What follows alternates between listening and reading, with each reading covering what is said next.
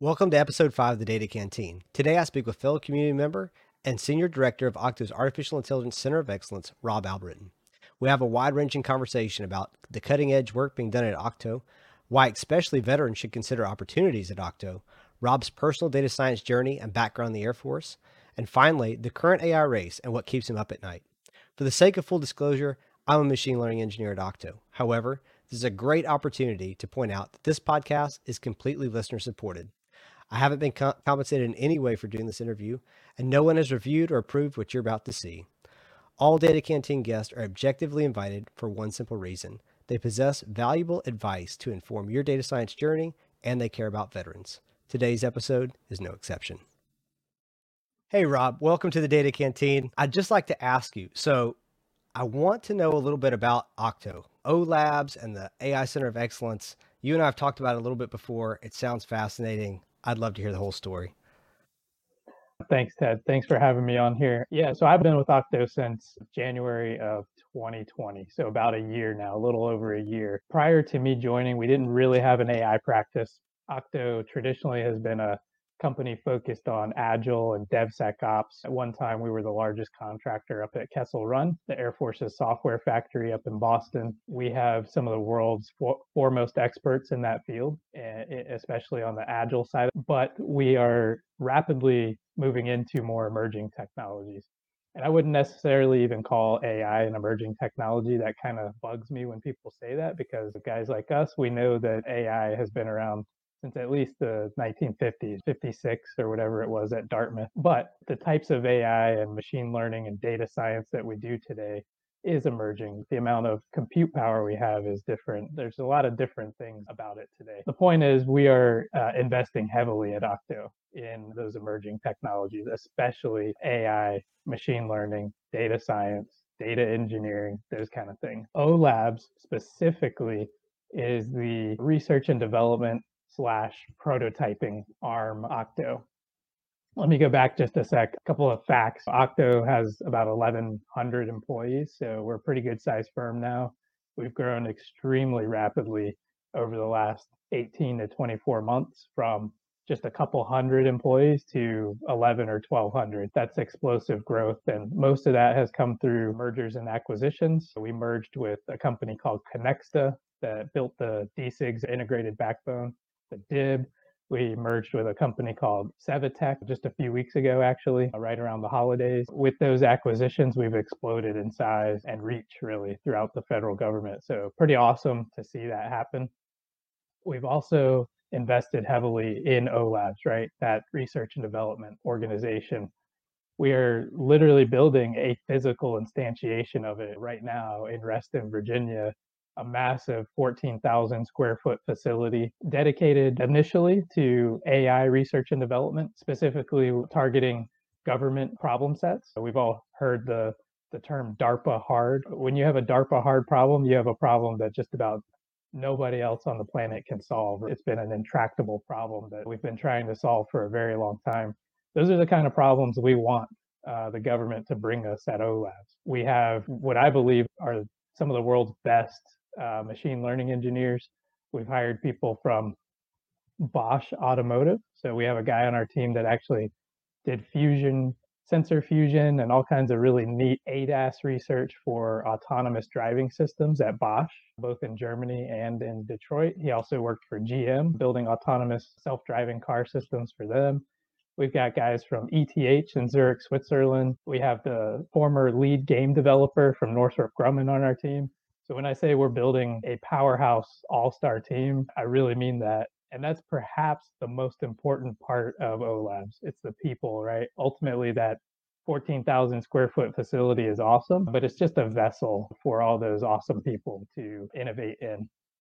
Getting back to the physical space, we just received about $1.5 million worth of AI compute. So we bought 15 petaflops of AI compute from NVIDIA. I'm a former NVIDIAN, so I was happy to do that. So we bought 3 DGX A100s. I'm sure we're all familiar with those. 8 A100 GPU servers, a couple of petabytes of FlashBlade storage from Pure Storage as well. I'm not trying to market for those guys. They just build awesome hardware, primarily for training models. We don't want to rely on AWS, Azure. We use those services, but we want to have our own in-house capabilities. We're also building a dark room where we can do night vision, tactical AI stuff. We work on the IVAS program down at Fort Belvoir with the Army, which is one of the Army's largest S&T programs in history. So we want to be able to do night vision testing. We're building a really robust capability. I guess I should hit on one more thing. We do have multiple COEs, centers of excellence within OLabs. The AI center of excellence is where the emphasis is right now in OLabs, but we will eventually branch out and incorporate all of our centers of excellence within that OLab space. I think we have 5, if I'm not mistaken: Agile, DevSecOps, emerging technologies, AI, machine learning, and then a data science center of excellence. So I'll pause there. Otherwise, I'll take up the whole hour. I get excited. It's a really cool facility. So the facility that you guys are building out, the hardware and compute power that you're bringing into that facility, the pedigree of the human resources that you've been able to bring onto the teams, that sounds incredible. I'm curious, you talked about some of the things that the AI Center of Excellence is already doing with its current momentum, but I know that there are likely some things that you probably see that empowering the government to do that the government's not doing yet. Do you want to talk about any of that? So OLabs is intended to be a place where we can partner. We're all familiar with Pivotal and what they did with Kessel Run, and essentially opened their doors, right, to the federal government and said, hey, we want to partner with you. We will show you how we do pair programming and how we do all of our industry best practice processes, if you will, for rapidly innovating and creating new technologies and getting code out the door. We want to do the same thing. So we're not copying, but we're taking our own flavor out of the Pivotal book. And we want to open our doors to the government and say, hey, government, we know you don't all have 15 petaflops of AI compute. We know you don't have these hardware resources. Oftentimes, while the government labs have some of the best talent on the planet, in my opinion, some of the best machine learning engineers, data scientists, data engineers are in the service labs, right? ARL, AFRL, those kind of places. But they're few and far between. We have a core cadre, 15 of some of the world's best talent in this lab space that the government can come to, sit on site with us. We're not asking for money. This isn't about, hey, write us a contract and then come into the lab. This is a, hey, government, you have intractable problem or something really hard to solve. You have unique data, bring it to us, and let's see if our talented engineers and scientists can help you solve it in our lab. So that's the vision, right? The long-term vision. We want those kind of partnerships. So hopefully that answered your question. I'll pause there again. In the government space, specifically supporting the DoD, the intelligence community, Octo has a lot of competition, and some of it is from entrenched companies, big names like Booz Allen Hamilton, SAIC. But Octo's different. I know from talking to you, Octo's got a different atmosphere, different culture. And I just wondered if you would expound on that so that people could get a grasp of the scope in which Octo is a different beast than some of these other players in the GovCon space. Yeah, I have to hold back from giggling a little bit because we are so different. Those guys are, with all due respect, I think when you get to the size of some of these firms, the Boozes of the world, the bureaucracy creeps in. And we have done a really good job of ensuring that we continue to be a flat organization. So we don't have a lot of hierarchy in our org structure. It's not uncommon for Mehul Sangani, our CEO, to sit in on technical discussions with guys and girls that are 2 weeks out of college. We've just hired. We're all equals, which I think is unique, right? We don't think of each other as, oh, you're the director, you're the CTO, we're all technologists. And so I think that helps a lot. We have peer relationships instead of supervisor relationships with our organization as a leader in the organization. And my team they're my peers. So that's one piece of it. I think it's just a mindset. It's hard to explain, but we are a bit counterculture, if you will. So when we see the big boys, the way they act, we automatically will do the opposite, almost like a 2-year-old. I have a 2.5-year-old. When you tell them to do something, they do the opposite. That's us. We're almost a little bit like cowboys. We like to go against the grain. And I think that gives us the guts to try new things and to do things differently. Like in proposals to the government, we will submit really wild concepts that maybe go above and beyond what the government's actually asking for. And a lot of these bigger firms will just, you know, dot their I's, cross their T's, submit exactly what the government's asking for. We push the boundaries. We put our foot on the accelerator. That's just Octo. We work hard, we play hard, we take care of each other. Yeah, I think especially in the O Labs group, we're more like a Silicon Valley or Austin or Boston startup than we are a big, slow behemoth government contractor. There's not very many companies that operate the way Silicon Valley does in Virginia or Washington, D.C., supporting the federal government. So I think you've whet our appetite between telling us about the mission that Octo has, the incredible compute power that they're building, the expertise and the types of teams that are there, the culture. But I invited you on this show for a reason. We have a very specific audience. We've got veterans in data science and machine learning. So I'm curious to know, what is it about Octo that is particularly a value added proposition for veterans? Good question. We are very serious about a few things. One is veterans' well-being. So we don't only want them to come work at Okta. We want to take care of veterans writ large. We have many veterans at the senior levels of our company, especially in the CTO organization, which is where OLabs sits. So a lot of our technologists, like myself, I'm an Air Force veteran. We have a couple other guys that are Navy vets, a couple Marine Corps vets. Anyways, we have veterans in our organization and we do a lot of outreach, and we believe that veterans have a place in technology, quite honestly. So we sponsor a lot of different veterans events outside of Octo, not with the intent of recruiting them. If they want to come work for Octo, great. That's an added value. But yeah, we just really want to be involved and take care of the veteran community because we've been there. We are veterans. We understand what it's like to leave that tribe, as you and I were calling it yesterday, that veteran tribe. You need that. And I think technology and technology groups, technology companies can be that tribe. Specifically within Octo, we have a lot of defense contracts. We have a lot of IC contracts in US intelligence community. We work with the Australian defense organizations. We work with the MOD in the UK. Therefore, we need people that understand those missions, right? At Octo. Again, we are building one of the world's best machine learning and data science and emerging technologies groups within O Labs. However, if you put a bunch of what I'll say nerds, I'm one too. If you put a bunch of nerds in a room together and tell them build cool technologies, that's what they're going to do. The guy that's really interested in reinforcement learning, he's going to build reinforcement learning prototypes and try reinforcement learning stuff. The guy that loves playing with convolutional neural networks, he's going to do that. But there's not going to be a lot of mission focus unless they've been in the military and actually spent time doing the mission. So what we want to do at Octo is plug veterans right into OLabs. We want to hire folks that have actually been trigger pulling operators downrange or analysts behind a desk at an intelligence agency because they've actually done the mission and they can ensure that the prototypes we're building are mission focused. The last thing we want to do in OLabs and at Octo is build prototypes and applications that sit in a Connex container and collect dust. Winning contracts is what we have to do to pay our bills. But ultimately for us, the success is when we build capability that makes its way into the operator's hand, makes its way downrange, and impacts the warfighter, analyst, or decision makers. One of the things I like to say on this show, go where you're celebrated, not where you're tolerated. Because there's a lot of places where you can take your skills. If you've gone and you've done the upskilling, there are lots of places where you can go and get a job, but it's not necessarily the case that you're going to be able to capitalize on your past momentum.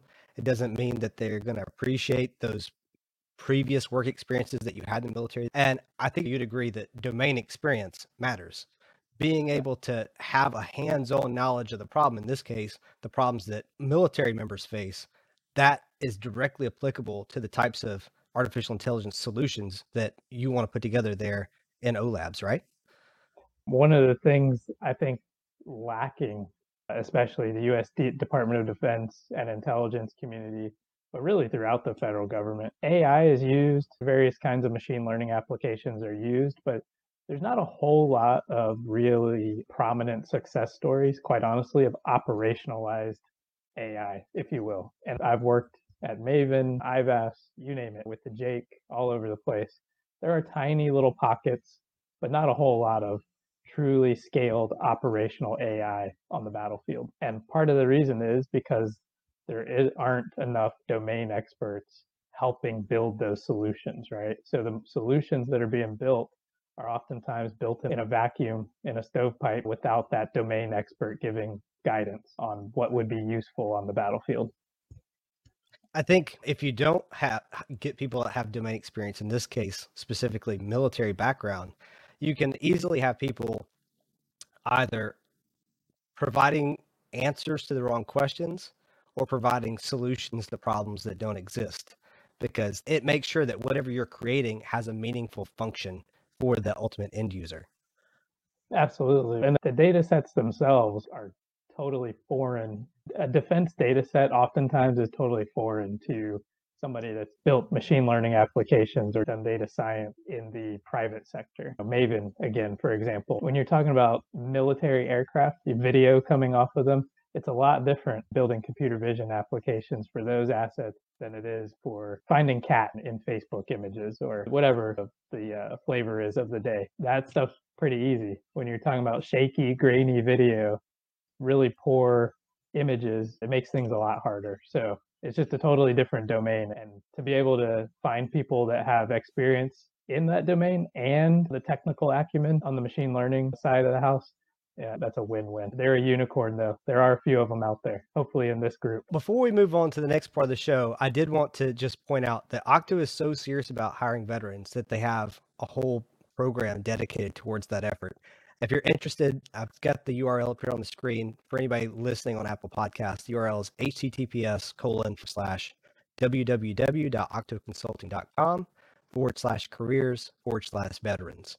You can go there to find out about all the different career opportunities that are specifically geared towards you with your military background. Rob, with that being said, as I mentioned before, you are a member of the Veterans in Data Science Machine Learning community yourself. You're an Air Force veteran. You've got a whole story that precedes you up to this moment being on the Data Canteen, and we'd love to hear about that. So just in terms of where you're from, your interests growing up, whether you love STEM and math or didn't, your progression from college and military till now as being the senior director of the OLab's AI Center of Excellence, we'd love to hear that story. So was I interested in STEM? No, I was not growing up. So I'm from a North Carolina military family, Fort Bragg. I've had ties to the Army and the Special Forces community my whole life. I was not really interested in STEM growing up, not really focused on academics in high school, quite honestly, when I should have been. So I took a bit of a non-traditional route to this line of work, quite honestly.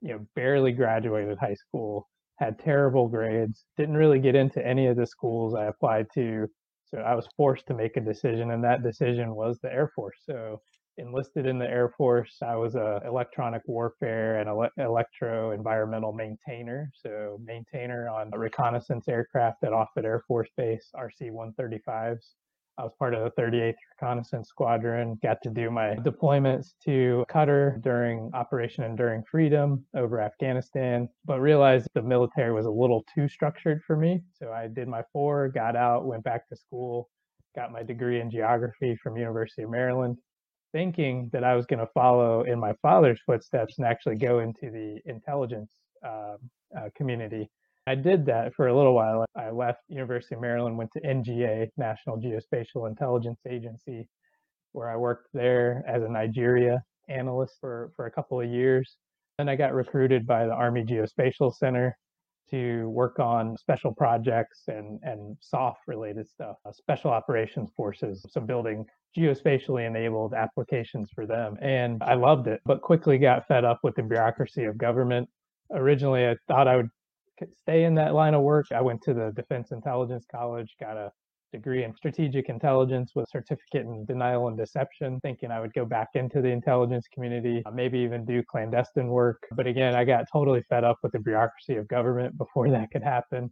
decided to leave, go get an MBA, and use that as my ticket out to Silicon Valley. That was my goal, which is what I did. I landed at NVIDIA, where I joined their public sector team very early, built that team out to a pretty good size, robust team.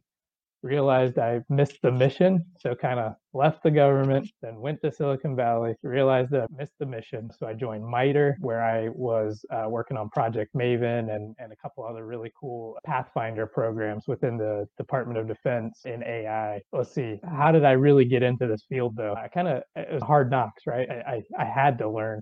I was working on a project at the Army Geospatial Research Lab, which is part of the Army Geospatial Center, but I was working on a project where I needed to do some predictive analysis and do search space reduction, try to reduce the area that rescue personnel from the Air Force had to fly to look for somebody behind enemy lines. To do that, we actually used machine learning. So we ended up taking thousands of previous reports of pilots crashing and things like that behind enemy lines, other hostage situations, all kinds of stuff, text reports, and using that information to try to predict where somebody might go in the future. So we use that kind of information combined with terrain and all kinds of many other factors that might impact where somebody might travel on foot to reduce that search space. So that was really my intro to machine learning, predictive analytics. We use some Bayes nets and things like that. And yeah, at NVIDIA, learned really the business side of AI and just the scale of some of these companies. NVIDIA spends $2 billion a year on IRAD, internal research and development. It was just eye-opening. I had built machine learning applications for the Army, and then going out to Silicon Valley and NVIDIA and seeing how it's done out there. It was quite a bit different. But yeah, that led me back to MITRE, got recruited by these guys at Octo, pitched our leadership on this O Labs vision, and they've been nothing but supportive. Here we are now building what we think is GovCon's most robust AI innovation center, at least in the DC area, perhaps on the East Coast. And hey, maybe it'll be the most robust innovation center in the country. Wow, that's a fascinating path. I think it should be reassuring to people in our audience that if you've got an indirect path, that's actually not weird. In fact, it may be more the norm than strange to have a windy path. And I also think that means that you're the sort of person who's ambitious, you're taking initiative, you're taking control of your career, you're chasing new opportunities, and you're probably excited about these technologies, all of which makes you a great fit for this type of work. I think that should all be reassuring to people who are maybe getting into this and they think, I don't know if this is a good fit for me or if I'm just crazy. I don't think they're crazy at all. I think this is a good move. Yeah, I totally agree. I think there are some folks out there probably even listening to this thinking, I need a degree from UVA or Stanford or wherever. I need a degree in data science. I need a degree in computer science with an emphasis in machine learning. That's not necessarily true. There are so many other mechanisms out there to gain formal education, but you don't even need that anymore with the democratization of data science and AI. Anybody can buy a cheap GPU now, spin it up and learn how to. The libraries are so easy. You don't even know how to, write CUDA anymore. You don't have to get deep into the C or C sharp. There are so many easy ways to build applications now. But yeah, to your point, ultimately, you got to know when to walk through a door when it opens. Sometimes we're not always good at that. But when it happens, we've got to walk through that door. For me, it was probably NVIDIA, just taking that opportunity and really learning about all the different AI opportunities out there and the fact that there was a major lack of individuals in that Silicon Valley ecosystem that had both the military knowledge and the technical skill set. When I saw that, I said, oh my gosh, I can be successful in this field. Absolutely. So I'd like to shift gears and focus a little bit on one aspect of your current role. Part of that is you have to be a hiring manager. So you have to make sure that vacancies on your teams are filled. We have a lot of people in our audience who are in the process of upskilling or who have finished upskilling and they're trying to get their first data science or machine learning position. In the field of machine learning, we talk about how some types of models are black boxes because you really don't understand how the model is working to generate its inference. I know there are people in our audience that to some degree feel like the hiring process is like one of those they don't quite understand what's going on in the background, what the hiring manager is actually looking for. They know to some degree they need to have the technical skills, they need to have domain experience, but they don't understand how's that weighted. Is technical expertise way more important than domain experience, or am I undervaluing domain experience? So what I'd like to do, I thought about the ways that these different qualifications can be bent. And I believe that it works pretty well to bend them as technical expertise, soft skills, character personality traits, domain experience, and then finally credentials. For each of those categories, if you could just tell us generally how important it is to you, so like low, medium, or high importance in terms of your hiring decision or whether or not somebody is going to get an interview. And also just one example, even if it's a category that you don't place a lot of importance on, something critical to you that you are looking for each of those categories. It's hard to give a steadfast rule to these kind of things because we oftentimes are hiring for different kinds of positions. Maybe it's a position on a contract with a specific agency or customer that wants us to do research in a specific field. Maybe it's reinforcement learning or something like that. Obviously, in that case, we would be looking for somebody with specific technical skills, maybe domain experience.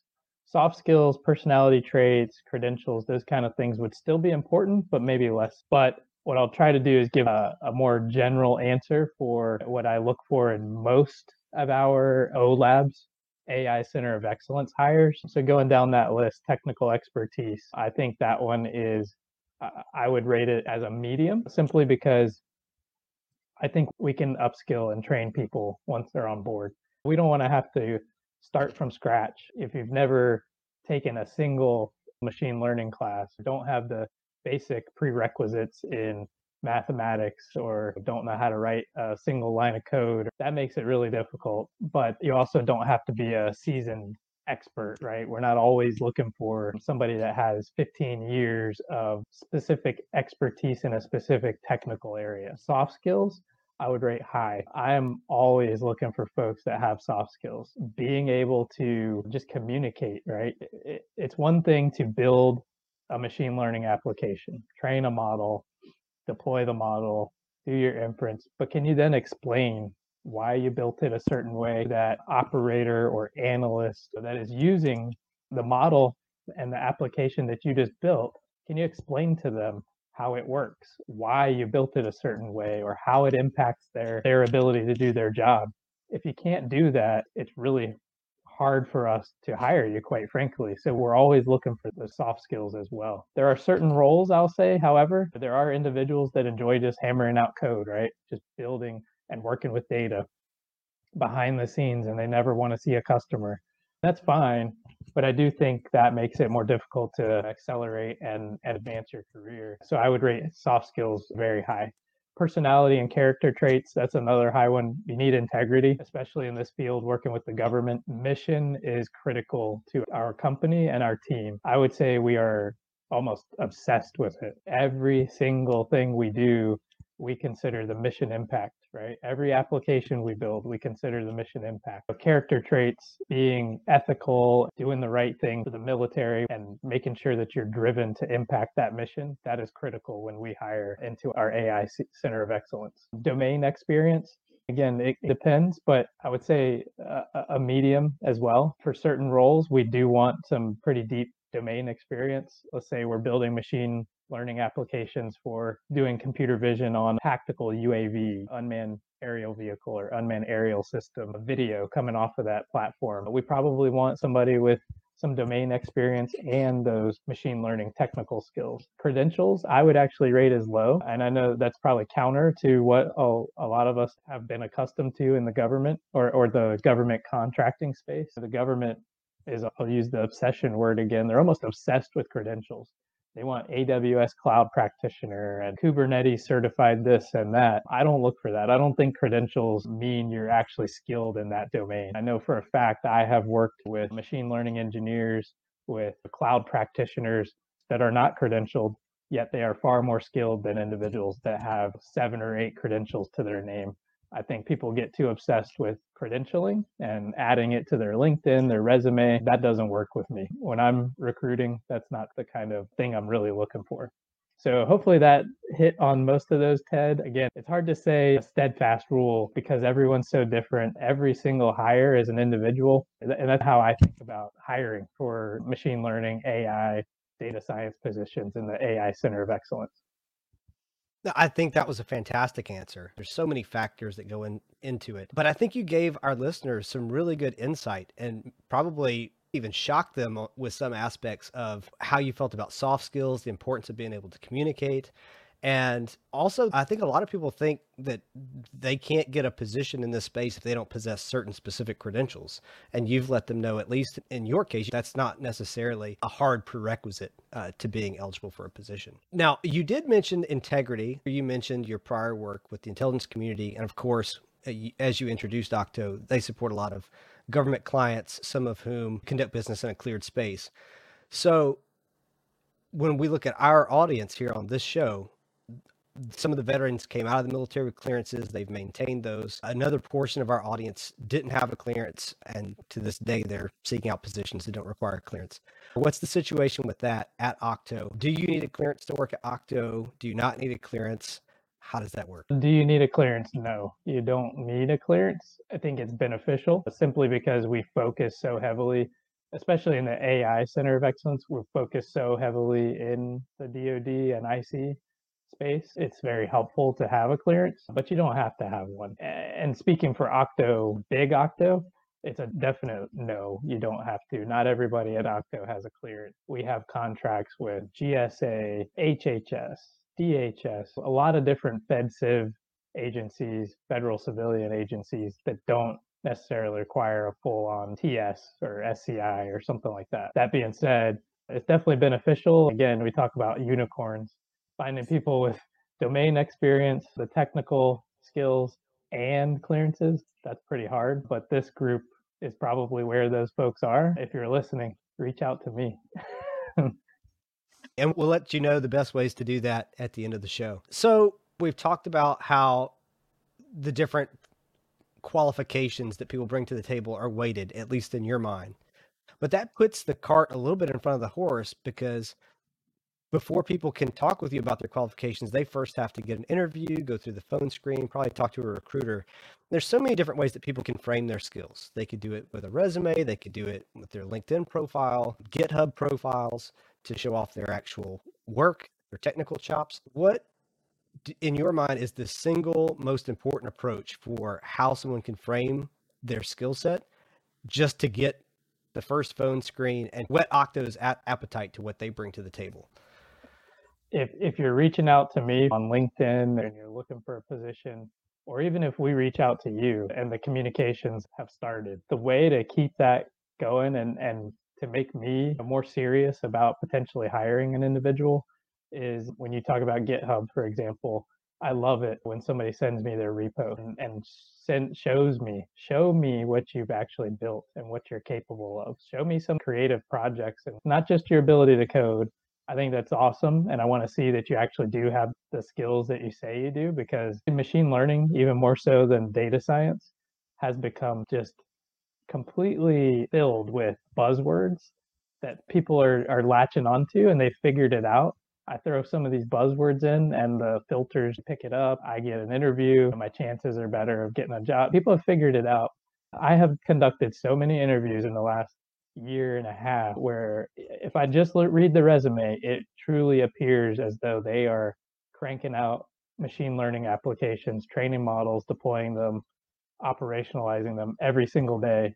Then we dig a little deeper after a couple of phone calls, and really the person's just managing a contractor or they're managing a project. They're not actually doing it. But I wouldn't have known that without talking to them because the buzzwords were in there. The resume was awesome. I've learned though, I've caught on now. Really, we weed them out by, like I said, if you send me repos on GitHub or send me other examples, that goes a long way to me feeling, okay, this person is legit. They really do have the skills they say they do. Let's move this along and have some serious conversations.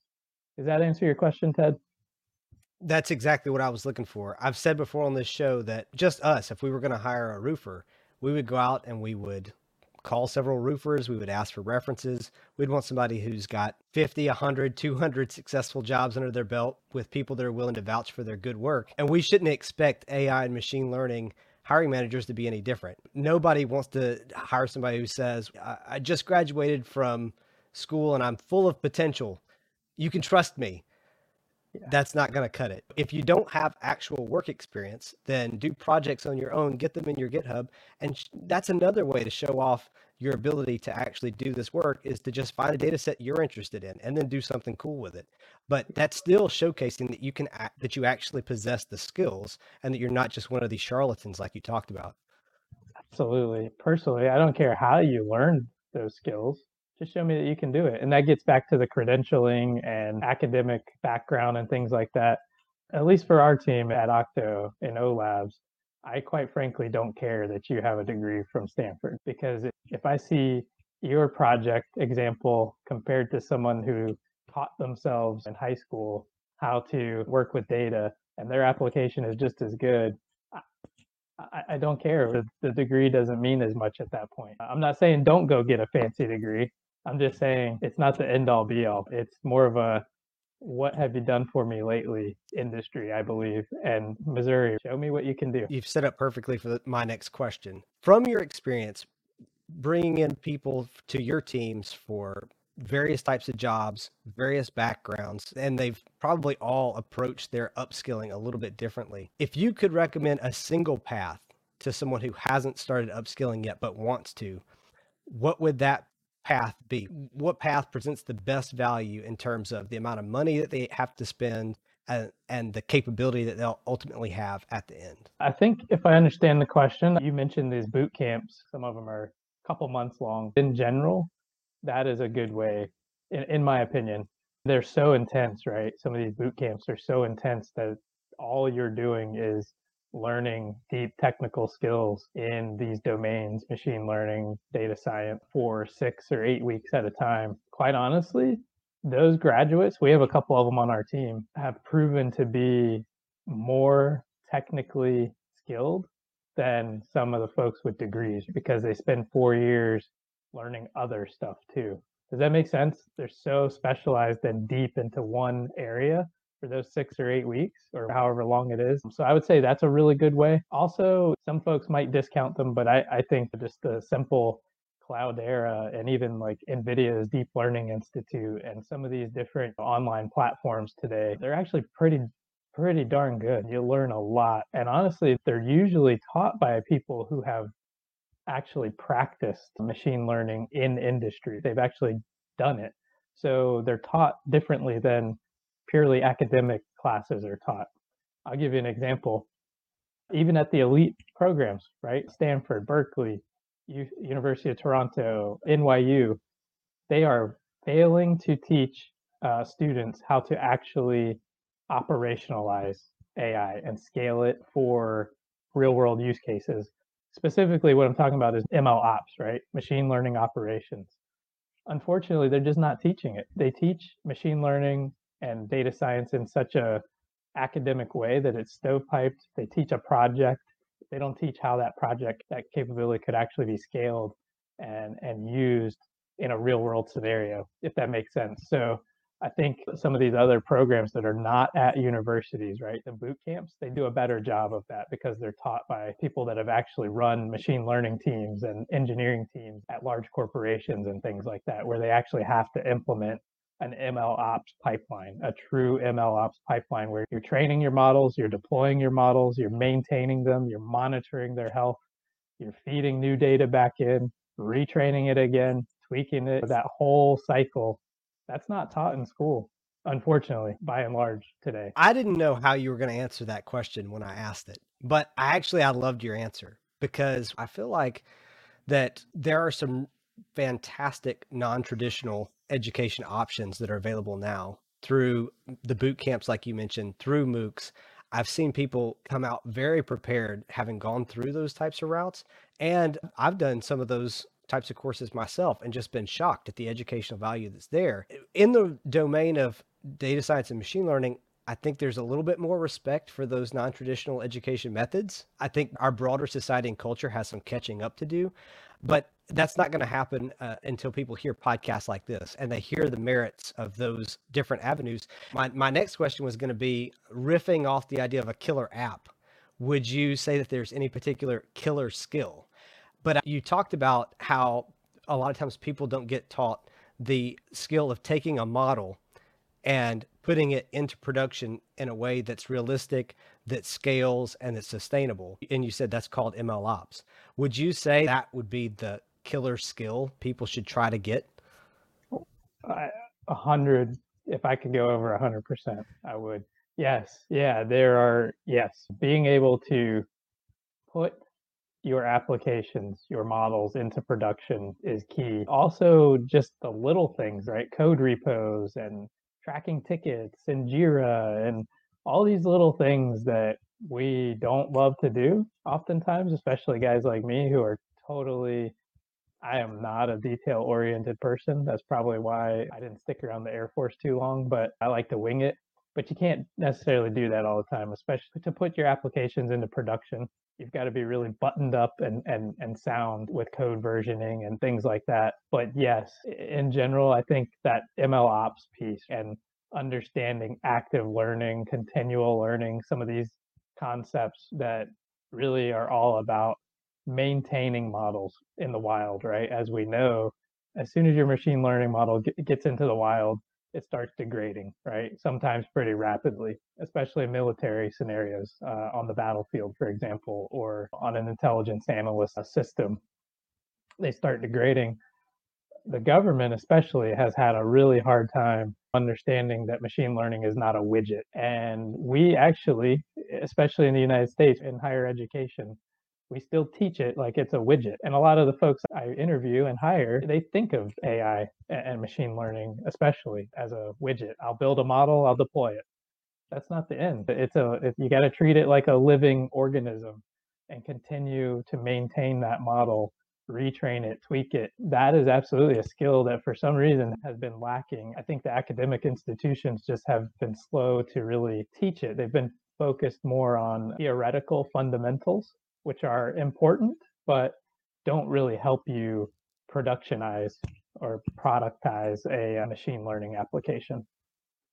So you mentioned how critical it is for ML ops and being able to take a model and put it into production. You said 100% if there's one skill that just makes somebody super attractive to you during the interview process, it would be if they have experience with that, which makes sense. Laws of supply and demand, ML ops is relatively new. Probably within the last 2 years, I'd say it really came onto the scene. So there's not that many people out there who have had a chance to get experience with it. But our listenership is filled with people who would love to go out and get the skills that you recommend so they'd be more competitive for the jobs that are available. What would be the one way that you would recommend if somebody wants to fill that gap in their skill set and they want to get spun up on ML ops? What's the best way for them to obtain that skill and be job ready? So one way is just playing with open source ML ops tools. I say playing, but try projects on your own, right? Or try projects in your current job or your current academic setting using tools like Kubeflow and MLflow and some of these open source tools. That's one way. I think another, I can't emphasize how critical internships are, quite honestly. And I know we've talked about Etsy and their ML ops pipeline that they've recently instantiated. There are companies popping up all over the place now that are catching on and realizing that a robust ML ops platform is required to truly create production grade machine learning applications. Intern at those companies. That's one way. And they're available. When I was active duty, there's no way I thought I would have been good enough, quite honestly, to intern at LinkedIn or Google or Facebook or any of these places that undoubtedly are leading the charge in some of these newer concepts for putting ML into production. I say go after it. Try to get internships there. That's one way to learn. Otherwise, yeah, it's just be curious because the academics haven't really caught up, in my opinion, to where we need them to be to give individuals the skills that we need and other hiring managers need in industry. I think you have to be curious and take initiative, which veterans are some of the best at, right? Take initiative, stay busy, and just dabble, learn. That's probably not the best explanation. I know you probably would love if you do X and Y, you're gonna, Z is gonna happen. But unfortunately, those kind of mechanisms and that ecosystem really isn't there just yet for machine learning. So a lot of it falls onto the individual to stay curious and learn about these new tools on their own.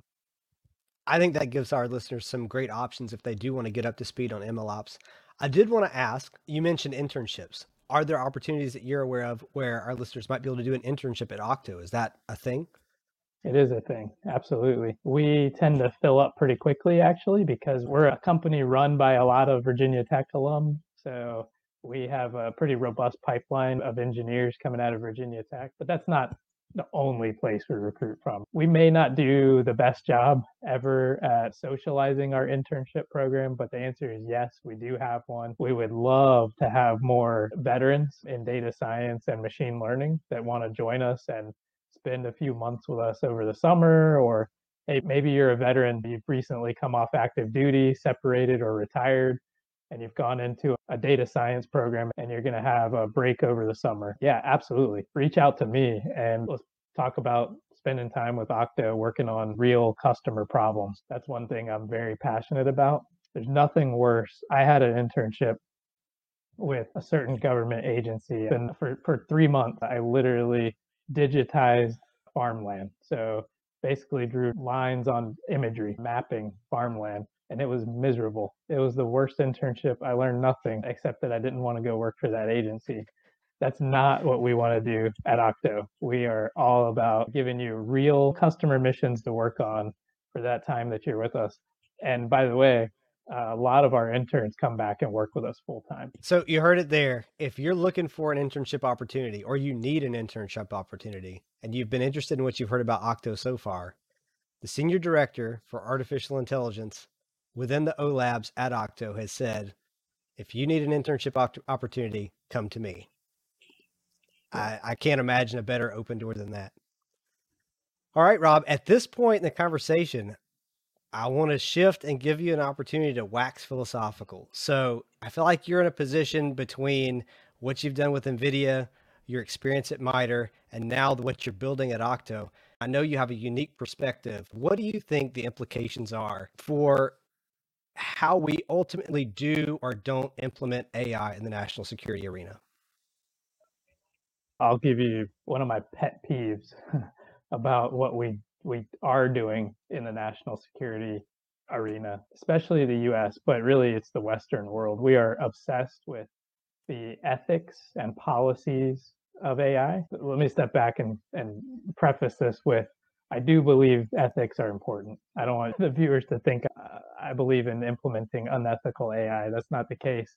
But I think we focus too much on it, and we're focused too much on whether an algorithm or a model is biased or not, instead of building actual capability. I can't tell you how many senior leader calls I've been on with government agencies where they're building communities of practice and they're building these 5 ethical principles guidance, and they spend years on this stuff, but zero capability.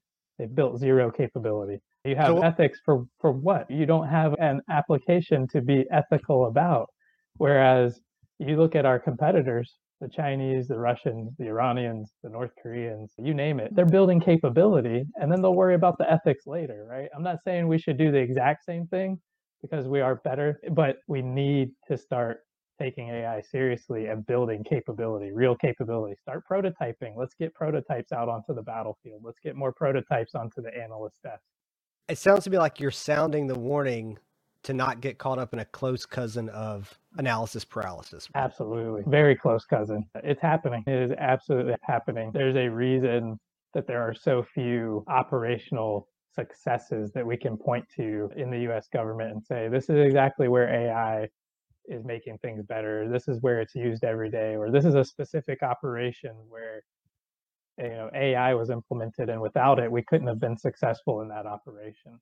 Just because of exactly what you said, paralysis. We're paralyzing ourselves by overthinking it. Quite honestly, thinking about if we do that, what are the ethical implications, and worrying about explainability too. Ultimately, AI has to be explainable for mass adoption and for everyone to feel comfortable with it. But I think it'll come. And I think we need to worry about that less right now, quite honestly. That's probably not a mainstream opinion to have, but I'll give you an example of why I think that way. You've been an analyst, Ted. If you think about how analysts make decisions in the intelligence community, oftentimes it's a guy that or girl that's been doing it for 30 years. They've been a Russia analyst for 30 years. They This write a me. paper. That's me. They make a decision. Quite frankly, some of these decisions make their way into the presidential daily briefing. They make their way into some very important decision makers onto their desks. Decisions are made based on these. And when asked why they made a certain decision, it's because of the gut feel, right? It's because I've been doing it for 30 years. I have no other way to explain it other than I have 30 years of experience doing this. Why do we trust that? Because it comes from a human, but we don't trust decisions coming from a machine learning model that we know is just as accurate, if not more, than humans. So I can't wrap my brain around why we have to explain. Why can't we just trust at times that these machine learning models actually are pretty good at what we've trained them to be good at? So I think it probably will come down to people becoming more familiar with the technology. I think for a certain percentage of the population, this technology is probably still foreign. I think that is absolutely, yeah, it's unfamiliar, right? But I think it'll get better over time. Folks will be less inclined to think that machine learning AI is going to take their job. We need them to understand that it augments you, it makes you better at your job, not steals your job. And if you take the appropriate precautions, put your models through the appropriate T&E, test and evaluation processes and red teaming processes, you can trust them. So we've just got to keep pounding that into folks' heads in the community. You mentioned how some of the things that we focus on obsessively could put us at a disadvantage potentially down the road with other countries that aren't as obsessive about those aspects of implementing this technology. That brings to mind the question of today in the present, how competitive do you think we are with near peer adversaries in terms of the AI race? I'll tell you, I will not put myself in the camp with a lot of senior leaders in our community that we hear saying the Chinese are 10 years ahead of us and the Chinese dump this much money into AI research. I would say, prove it to me. Prove it, because I haven't seen the evidence of that. So today, I do not think they're ahead of us. As somebody that's been in this industry for 15 years now, I don't believe they're ahead of us. Rapidly gaining on us, yes, absolutely. Stealing from us, yes, absolutely, very rapidly. To answer your question, I think we are still ahead. I think the United States and really the Western world writ large, we're still ahead of China, Russia, some of our near peers. I think the biggest threat, though, to us is continuing to paralyze ourselves with those questions of ethics and taking our foot off the accelerator as far as doing bleeding edge research and then being willing to actually apply that research and put these capabilities on the battlefield rapidly. But even more, I think it's just the manner in which our near peers are willing to use AI. It really comes down to a cultural issue. As crazy as it sounds when we talk about robot warriors, I'm not completely in the Elon Musk camp. I don't think the Skynet is right around the corner. I don't think AI or anywhere near strong AI, we're anywhere near it. I don't believe that. However, I do think we have adversaries that are working towards that and willing to use AI in some very devious and really nasty ways. For example, I would not be surprised to see fully autonomous weapon systems, squads of basically robotic infantry coming out of the Russian version of DARPA, for example, in the next few years. That wouldn't surprise me. Unfortunately, or fortunately, however you think about it, I know it just depends on your outlook. I don't think we really have the stomach right now. It's not within our DNA in the Western world to build those kind of systems right now and field them. We don't want to take the risk of accidentally hitting a school, church, or a hospital. That would be devastating. So how do we defeat those systems? The answer is counter AI.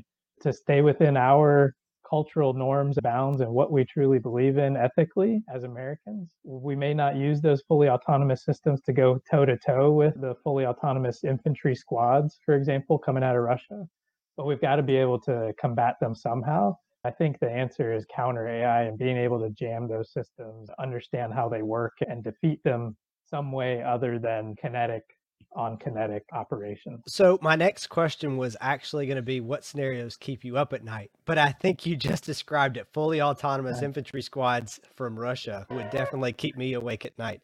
But it's comforting to all of us to know that thought leaders like yourself are thinking about counter AI that will adequately address situations like that may potentially arise. So to wrap up on a lighter note, I was just going to get your top recommendations for data-related podcasts and or books. My recommendations are probably the same as some of your other guests have been, but I love Lex Friedman. Listen to him on the treadmill all the time.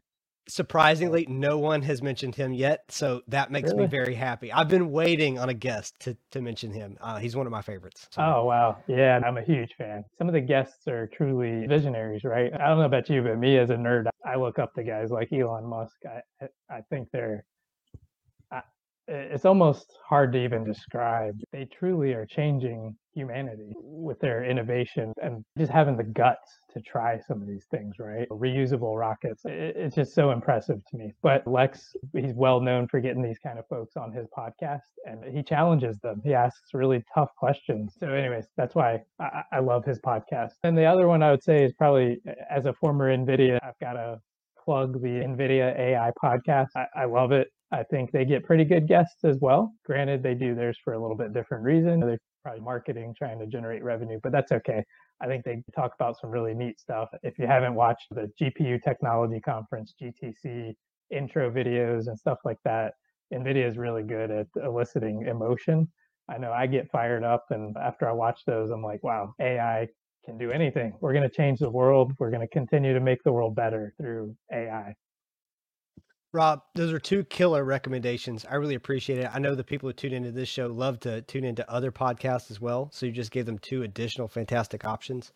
I want to make sure people know how to contact you because after this episode, there's a whole laundry list of reasons why people might want to reach out to you, from they're interested in a position to possibly do an internship. We've got here on the screen Rob's username for LinkedIn. If you're listening on Apple Podcasts, it's ROBALBRITON. In addition, if you have access to our Slack workspace, we have a special channel where you'll be able to speak with any of our former community members who have come on the podcast. And as a Veterans in Data Science and Machine Learning community member, Rob will be there. So if something he said has inspired you and you want to tell him that, or if it's created another question in your mind that we haven't addressed, hit him up in our Slack channel. Thank you so much for coming on the show, Rob. I really appreciate it. Thanks, Ted. Thank you for having me. Anytime. Thank you for joining in on this conversation with Rob Albritton. As always, until the next episode, I bid you clean data, low p-values, and Godspeed on your data journey. The Data Canteen. Listen, grow, thrive.